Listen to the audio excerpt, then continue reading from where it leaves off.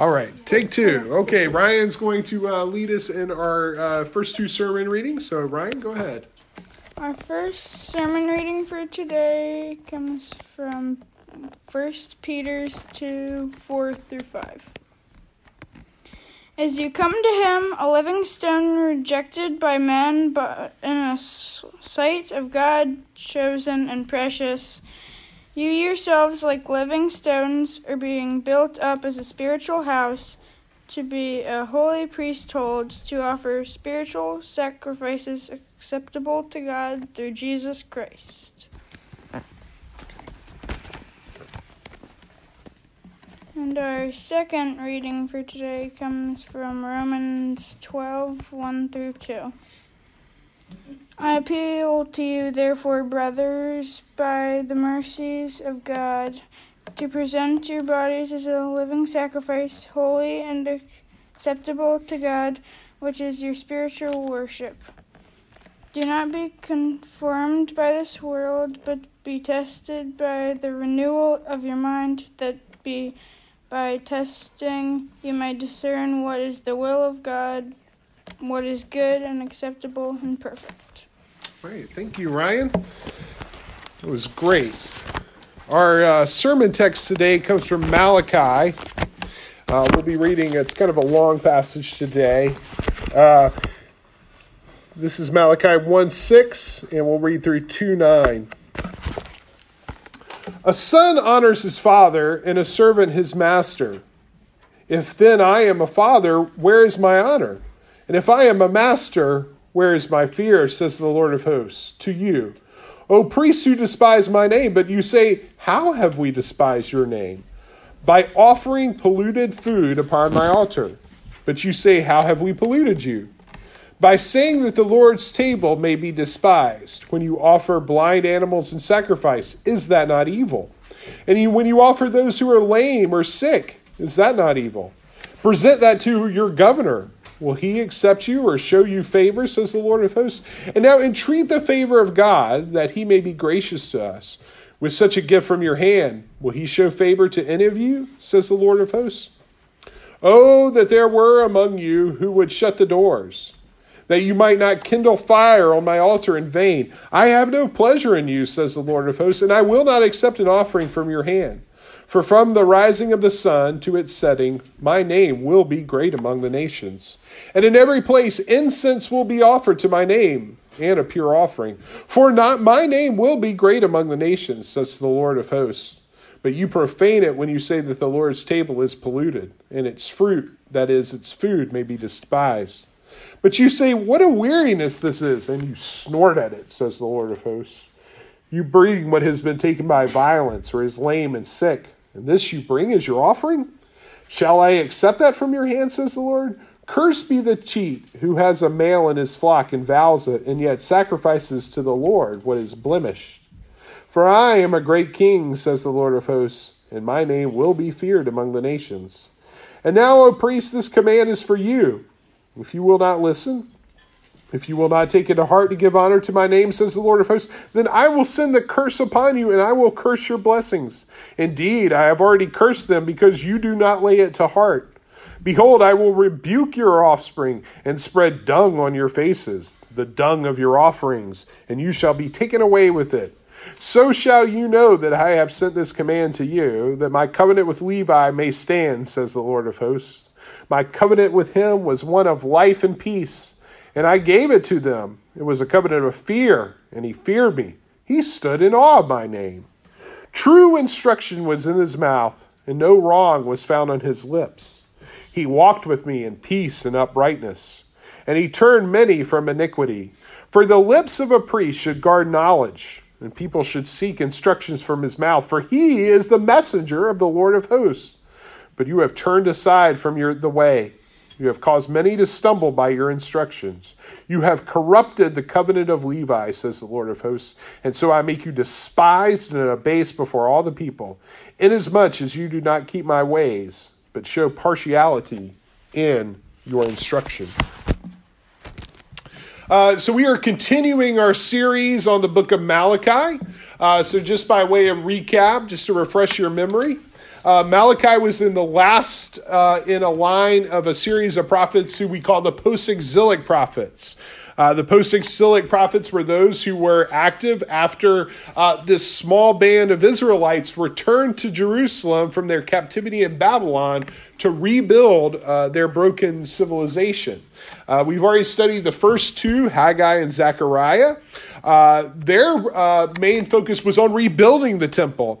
And they also promised a bright and glorious future for the people of Israel. Now, Malachi comes around sometime later, perhaps as much as 50 or more years later, and he is more focused on reforming worship. Now that the temple's been rebuilt, what's the point of the temple? It's to worship. And so Malachi's message is mostly about worship.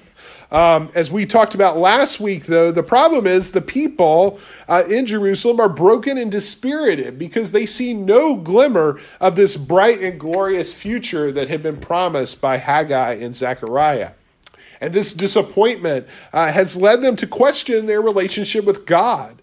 They see it as a broken relationship, and it's led to this crisis of worship that Malachi is confronting in his book. If you'll remember last week, we looked at Malachi's reassurance that this relationship between God and the Judeans was still in place. And this week, we will focus further into the details of this crisis of worship as Malachi turns his attention to the priests who were the ones in charge of worship. Now, before we really get into our text, just some background information here, because we don't really know how, we probably don't spend a lot of time trying to figure out how ancient Judean society worked, but here's how things worked. The priests were a special group within Israel that were in charge of the rituals and sacrifices associated with the temple. That was their job.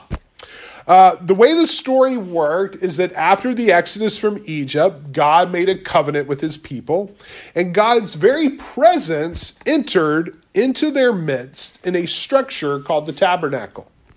The presence of God, a good way to think of it is an invasion. It's an invasion from the realm of the divine. And as a result of this invasion, special care had to be taken to approach this divine presence. And so the various rituals and sacrifices, along with their rules, were meant to ensure that the proper care was taken in approaching this divine alien presence. Israel's priests were the ones who were given the job of ensuring that those rituals and rules were properly followed. The institution of the priesthood can be found in Leviticus 10, and it begins with this charge, quote, "You are to distinguish between the holy and the common, and between the unclean and the clean. And you are to teach the people of Israel all the statutes that the Lord has spoken to them by Moses." Now, this language of holy and common and clean and unclean is what I meant by making sure that this invasion of the divine into the human realm is properly maintained. Because the intersection of these worlds that occurs at the tabernacle and later the temple is potentially volatile. It's almost like matter and antimatter getting together. A good analogy to this, I was trying to think about an analogy, and this is the best I came up with. It's kind of like a radioactive hazard, right? Radioactivity is dangerous, but you can approach it if you wear the right clothing and if proper precautions are taken. However, it's not something that you would have known intuitively. You can't see radiation. You can't smell radiation. You can't use your normal senses when you encounter the effects of radiation. And so what you need is like a nuclear scientist who can teach you things that, like, for example, 3.6 Roentgens is not great, but also not terrible. I don't know if anybody's seen Chernobyl, but and you should, by the way. And the point, though, is you need, if you're going to approach radioactivity, you need someone to equip you properly with the right clothing, with a dosimeter, and they need to give you the proper rules and procedures to follow. So the priesthood is kind of like that. We're kind of dealing with God as kind of like a radioactive substance.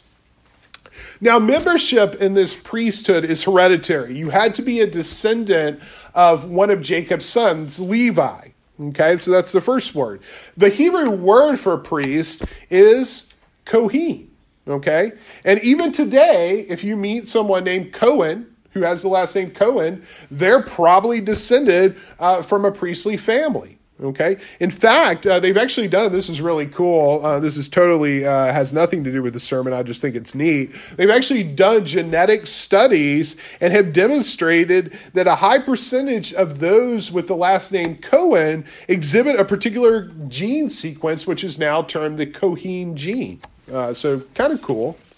Now, if you were a descendant of Levi, then what's cool about it is you have a guaranteed job. You're a priest. You were supported by tithes that were brought to the temple, and there were certain specified portions of the sacrifice that you were allowed to eat. So it was kind of a sweet gig if you could get it.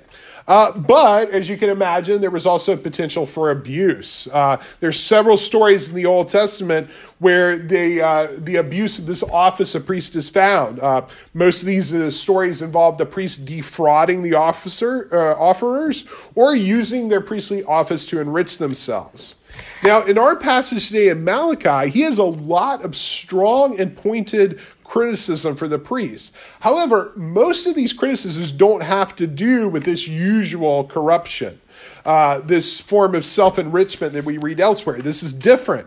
Malachi's message centers on the failure of the priests to properly execute their duties.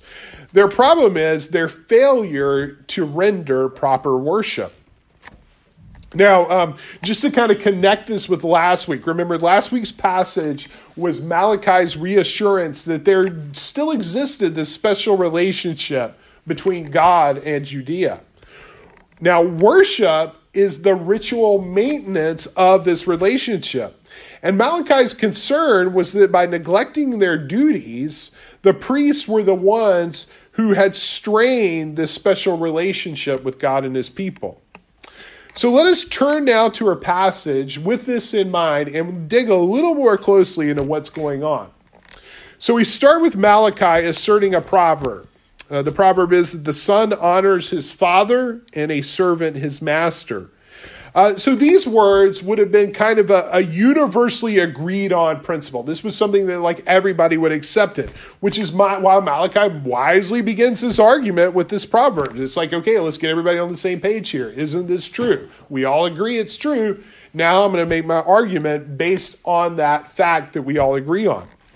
Now, one thing you have to understand is that in the ancient world, there was an honor-shame culture. That's what we call this, the honor-shame culture. And this was a big deal. It's not so big to us, but in the ancient world, it was a big deal. And so issues of honor would have been very significant to Malachi's audience. Not ascribing due honor to a worthy person would have been a major breach of cultural norms. And therefore, this statement that Malachi makes that the Judean priests had not properly honored God would have been quite shocking. Probably not in the way we read it. We would have kind of minimized that, like, okay, kind of read over it real quick. Not for them. This would have been very shocking. Now, there's also an interesting contrast that Malachi is trying to draw here related to this honor-shame. At several points in the first chapter, namely verses 5, 11, and 14, we come across this phrase that's repeated. God is declared great among the nations. Now, anytime you read a passage and something's repeated, it's repeated for a reason. It's important. We need to understand that. Now, this statement that God is honored among the nations is made really simply. There's no qualification. There's no explanation of why he's great. It just says he's great. And there's a point for that. God's honor is the result of greatness that is inherent to him as God. He's God. He's great. It's just inherent to his nature. Now, this is in contrast to last week, in which the uniqueness of the Judeans is the result of the Judeans' relationship with God. Now, in other words, God's honor is a result of his being in status as king and creator. It's inherent to him. Whereas the Judeans is derived from their relationship with God. And so when people who study these things, these honor shame cultures, one of the things is there's a big distinction between those two types of honor. So one we call ascribed honor and one we call acquired. So ascribed honor results from just who you are, okay? Whereas acquired results from some kind of action or something you do, or is derivative in some way. In the ancient world of honor-shame cultures, ascribed honor was the highly valued type, okay? We tend to value achievement over status. But in their world, status was way more important. So Malachi is purposely contrasting the fact that God has ascribed honor versus the Judeans achieved honor. And that's what's making his criticism all the more pointed. And so pointed and so shocking is this criticism that you can hear the surprise and incredulity into the imagined response of the priests. How have we despised your name? In other words, the priests aren't really setting out to insult God.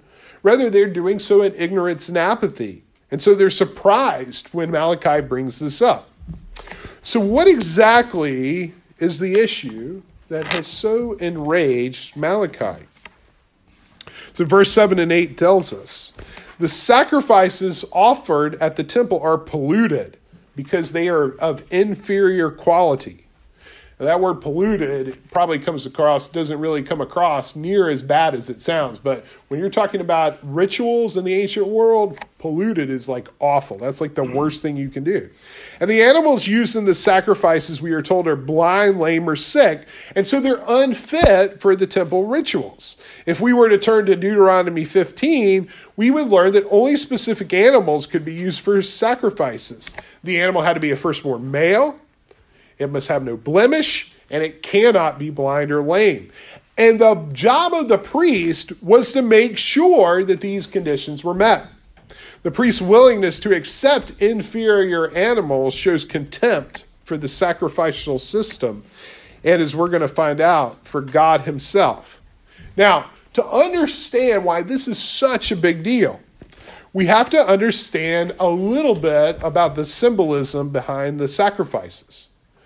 So you see, religious rituals and sacrifices in particular were just the way people understood or learned how to relate to the world of the divine in the ancient world. It was a highly symbolic system. And the important thing to understand is that these symbols symbolize something. They communicated meaning. Now, we might learn something. We might try to derive meaning by doing things like, reading a book. Or, God help us, a tweet, or maybe a PowerPoint presentation. But in the ancient world, where literacy and mass media was not really a thing, it makes sense that a symbolic ritual system was a useful method to communicate meaning.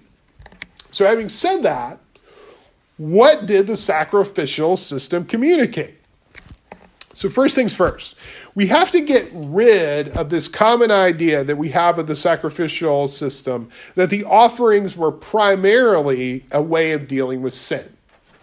Now, dealing with sin, what we call the technical term for this is expiating, okay, was part of the sacrificial system, but only a part of it. The reason we make such a big deal about it is because the New Testament uses that particular component of the sacrificial system in several places to explain the significance of Jesus' death. So it's not that this is wrong, it's just that the sacrificial system was more than that. Okay, and let me explain how. So, we have to turn to Hebrew. All right, we've already had one Hebrew word. We get to have another one, okay? It's not a Resurrection Church sermon unless we do like 3 word studies. The Hebrew word for sacrifice is korban, okay? Korban. And that word means to draw near. Remember that the rituals and sacrificial system the priests were in charge of were necessitated by this alien presence of God dwelling in the midst of Israel. Drawing near to the divine realm that had invaded the earthly required special care and handling. And the sacrificial system was the means to draw near to this holy space. The sacrificial system was about maintaining this relationship and communing with God. Expressions of thanks, gratitude, love, symbolized by the sacrifice and offerings, were an important means of establishing and cultivating the relationship. That's how you approached in that world someone that needed honor, that was greater than you. You notice the one verse that talks about what would happen if you presented these offerings to your governor, an earthly ruler. It's because this is how they thought. Now, the other thing we need to understand is that the job of the priest was not just about deciding what was acceptable for sacrifice and what was not. The priestly office included a teaching function. Remember, this system is about communicating, so it makes sense that you're supposed to learn something from these sacrifices and these rituals. So Deuteronomy 33:10 is a good place where we see this. It says that the priests, this is what Deuteronomy 33:10 says, were to teach Jacob, meaning Israel, your rules, and Israel your law. Now, parallel to that, the next line, which means kind of like the same thing, so they're supposed to teach the rules and laws, it says, put incense before you and the whole burnt offerings of your altar. In other words, the sacrifices and rituals were also about instructing people about God, about who God was, and about their relationship with God. Here's how it worked. So in order for objects to transgress this border from the earthly to the divine, or as the term is used in like the religious language in Deuteronomy, the common to the holy, it had to exhibit certain characteristics of the divine. In this way, the people learned what the divine world was and what God was like by the symbolism wrapped up in these objects. God wasn't broken or defective. He's perfect and whole. God was about life, not disease and sickness. So, for example, one of the things that they make a big deal in Leviticus and Deuteronomy is you can't touch a dead body and then go to the temple. Why? Because it's dead. Dead things don't come in contact with the living. Same thing with the animals. They're broken. God's not broken. God is whole. In effect, what the priests were doing then, if you understand this logic, is by accepting these inferior, polluted sacrifices, they're communicating to the people that God is inferior and polluted. God is broken and diseased. Now, here's the thing. I don't think that was the intention of the priest. Likely, here's what I think happens. Here's what I think we have to understand about Malachi, and this is what I think will make it make sense to us and relate to us. Likely, the priests had inherited a job that really wasn't so glamorous anymore. They had this poor excuse from a temple, and their civilization was ruled by a foreign power with no sign of prosperity or hope for anything different. The priests were skeptical of God's goodness to the people in Judah, and they likely become apathetic. The sacrifices and rituals just became rote to them. It was like just putting in time at your job, working from 8 to 5, punching a clock, just trying to run out the time. The job had devolved into just going through the motions, rather than pursuing their calling with the passion that the office required. In such a situation, they took no pride in their job in their job. And what difference really does it make what condition the animal's in? I mean, they were just going to slit its throat and burn it anyway. I mean, what's the point? And Malachi tells us this is exactly what the attitude of the priest was. In verse 13, the priest says, "What a weariness this is." And it's interesting, the word here that's used for weariness is tela'ah. The translation used here is good. It kind of gives the sense of, what a pain in the butt this is, or this is stupid, this is just BS, why am I doing this? All of those kind of get across what this statement is making here. And what's interesting is tela'ah is not a common word we find in the Old Testament. It's used only rarely. Here's the other place you find it. Exodus 18. And there it's used to describe the suffering of the Hebrews under the oppression of the Egyptians. So here we find the priests caring so little for their special condition, for their special position, that they liken their duties to Egyptian slavery. And so it's for this reason that God gets so angry that in chapter 2, verse 2, he curses the priests. And he says to the priests, this is great. God even says the dishonor is so bad. What you are doing is so wrong and it's so offensive to me that the only equitable punishment that I can give you is to spread dung on your faces. I really wish Gabe and Miles were here because God is basically saying, I want to smear poop on your faces. What that does, though, is it renders the priest polluted and as ugly as they have presented God to the people by accepting these sacrifices. Now, if we look at it this way, what we see is that the problem is that Israel's in a state of spiritual crisis. Their failure to see any movement to the promised bright future pictured by Haggai and Zechariah had left them without hope. As we learned last week, the people no longer saw themselves in any kind of meaningful relationship with God. Instead, they were dispirited. They were filled with ennui. The rituals and sacrifices had become meaningless actions with no inner component. You can imagine children asking their parents at this time why they just did these things. Why did I bring this offering to have it sacrificed? This is stupid. And the parents having no better response than, we're Judeans. This is just what we do. It was the priests who were in charge, though, of this moral and spiritual condition of the people. Yet the priests had followed the people into their spiritual depression. With this mentality, it made no sense to be concerned about something as silly as sacrificial standards. I mean, they seem kind of arbitrary anyway. You could be really, blatant about it. We're just going to kill the animals, so what difference does it make? The rituals had become just an empty civic ceremony. But here's what Malachi says to the priests. The lips of the priest should guard knowledge, and the people should seek instruction from his mouth, for he is the messenger of the Lord of hosts. See, the alternative for the priests was to have responded to this spiritual crisis with courage, hope, and faith. That was the point of their position, and that's what they were not doing. That's the main problem here.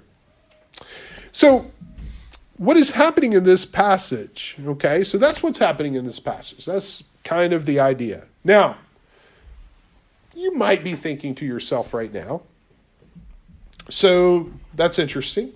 Really, really great historical lesson about ancient Judean cultic worship practices.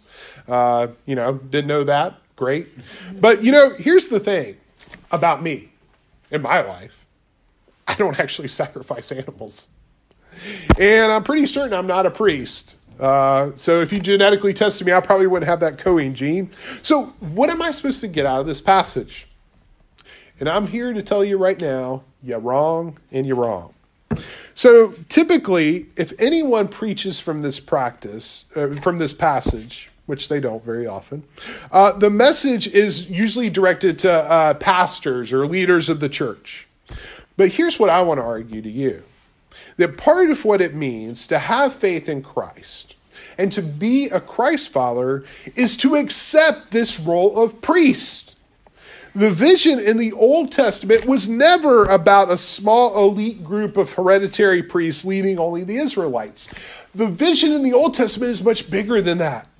The vision in the Old Testament is for God to create a kingdom of priests for the whole world. This vision, which the Levitical priesthood is but a type and shadow of, is ultimately realized in Christ. And the result of this is that we, as followers of Christ, are all priests. And all of us have a duty to guard knowledge and instruct those who seek and act as messengers of the Lord of hosts. Here is how Peter puts it in the passage that Ryan Matthews read to us from 1 Peter chapter 2. As you come to him, a living stone rejected by men, but in the sight of God, chosen and precious, you yourselves, like living stones, are being built up as a spiritual house to be a holy priesthood, to offer spiritual sacrifices acceptable to God through Jesus Christ. So, if you remember way back to our sermon series from Haggai, the story of Haggai was about rebuilding the temple. Only once the people rebuilt the temple, it sucked. It was pathetic. And the old people who remembered the first one actually cried because the new temple was so inferior.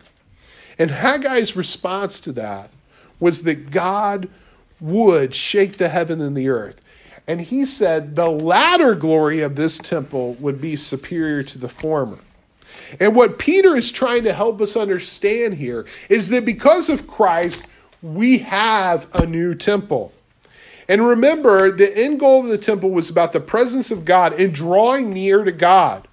And now Christ has fully accomplished that goal. He has broken all the barriers that separate the divine and the earthly. And as a result, we have been given the very presence of God. And God's people, the church, are now that latter, more glorious temple that Haggai was talking about. This is that vision that Peter wants us to see, because it means that now we're the ones who bring the presence of God to the world, just as the story of the Old Testament had always envisioned. We are the priest. So if we are this holy priesthood, as Peter says in verse 5, then this passage applies to you. This is not just about leaders. This is for everyone in the church, because it's our job to deliver a message of courage, of hope and faith to a world that is broken and dispirited, just like the Judeans were. As priests, we deliver this message of courage, hope, and faith by delivering spiritual sacrifices acceptable to God through Jesus Christ. This is what Paul is talking about in the other passage that Ryan read for us from Romans 12. I appeal to you, brothers, by the mercies of God, to present your bodies as a living sacrifice, holy and acceptable to God, not inferior, which is your spiritual practice. Again, we have this same concept of offering sacrifices ourselves, following the example of Christ as priest to the world. Remember that the sacrifices were all about drawing near to God. And part of that is communicating what is God like.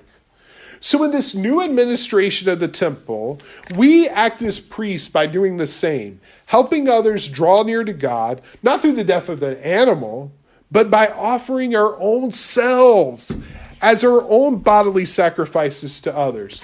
By following Christ's example in our actions of love toward others, we communicate to others what God is like.